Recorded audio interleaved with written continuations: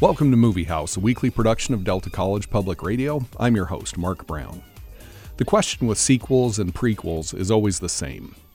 Is this necessary, or is this just a shameless cash grab? Of course, there have been truly great companion films that have added new insight, lore, and light to a franchise. The second Godfather is as good, if not better, than the first.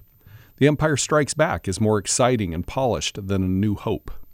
Aliens extended and expanded on the already great Alien. But for every one of these examples, there are a dozen utterly unnecessary, sad stabs at mining a few more bucks out of a once successful idea. Jaws didn't need any sequels at all, much less 3. Monsters Incorporated was a perfect film, while its prequel, Monsters University, wasn't. Rogue One was pretty great, while Attack of the Clones, not so much. So this brings us to 2023's The Hunger Games, the Ballad of Songbirds and Snakes. It's the prequel to the fabulously lucrative franchise headed by Jennifer Lawrence that dominated the box office in the 20-teens.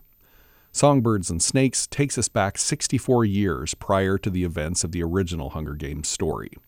We see the capital of Panem still rebuilding after the rebellion that inspired the creation of the games in the first place, and we meet young Coriolanus Snow, the man who will eventually become Panem's cruel dictator and Katniss Everdeen's main antagonist. Here, though, he's a young academy student, poor but desperately trying to hide his poverty now that his once prominent family has fallen on hard times. His only goal in life is to restore his family's position and power, and he thinks he'll do that by winning a prize that is essentially the valedictorian spot of his graduating class. However, Panem's powers that be have noticed that ratings of the fledgling Hunger Games event have been waning, and so a new wrinkle is introduced. A few select academy students are chosen to mentor the competitors in the games, and whoever is the most successful in boosting the ratings, that mentor wins the prize. Since winning is the most important thing to young Coriolanus, he goes to extreme lengths to be the one who stands out. Cunning and strategic, he understands better than his colleagues what makes people watch.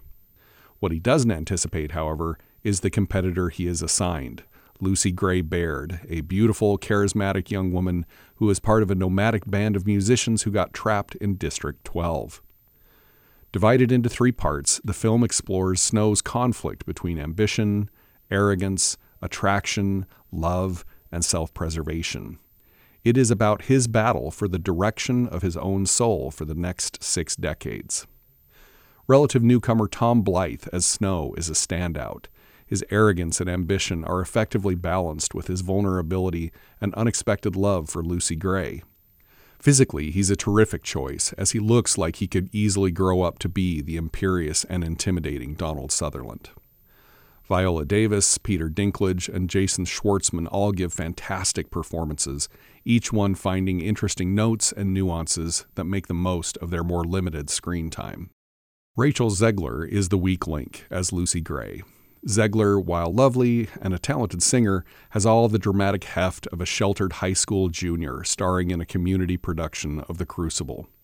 Her face is far too contemporary looking, and she lacks the grit and worldliness a traveler and performer in a dystopia would have.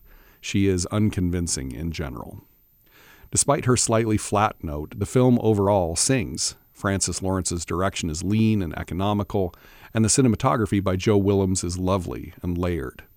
The production design by Uli Hanisch is a perfect blend of futuristic and retro. As prequels go, it's effective and even necessary, as it adds meaningful insight into the characters, mythology, and conflict of the later films. Movie House is a production of Delta College. I'm Mark Brown of Delta's Arts and Letters Division. Tune in next week for another new review. You can find past episodes of Movie House at deltapublicmedia.org and wherever you get your podcasts.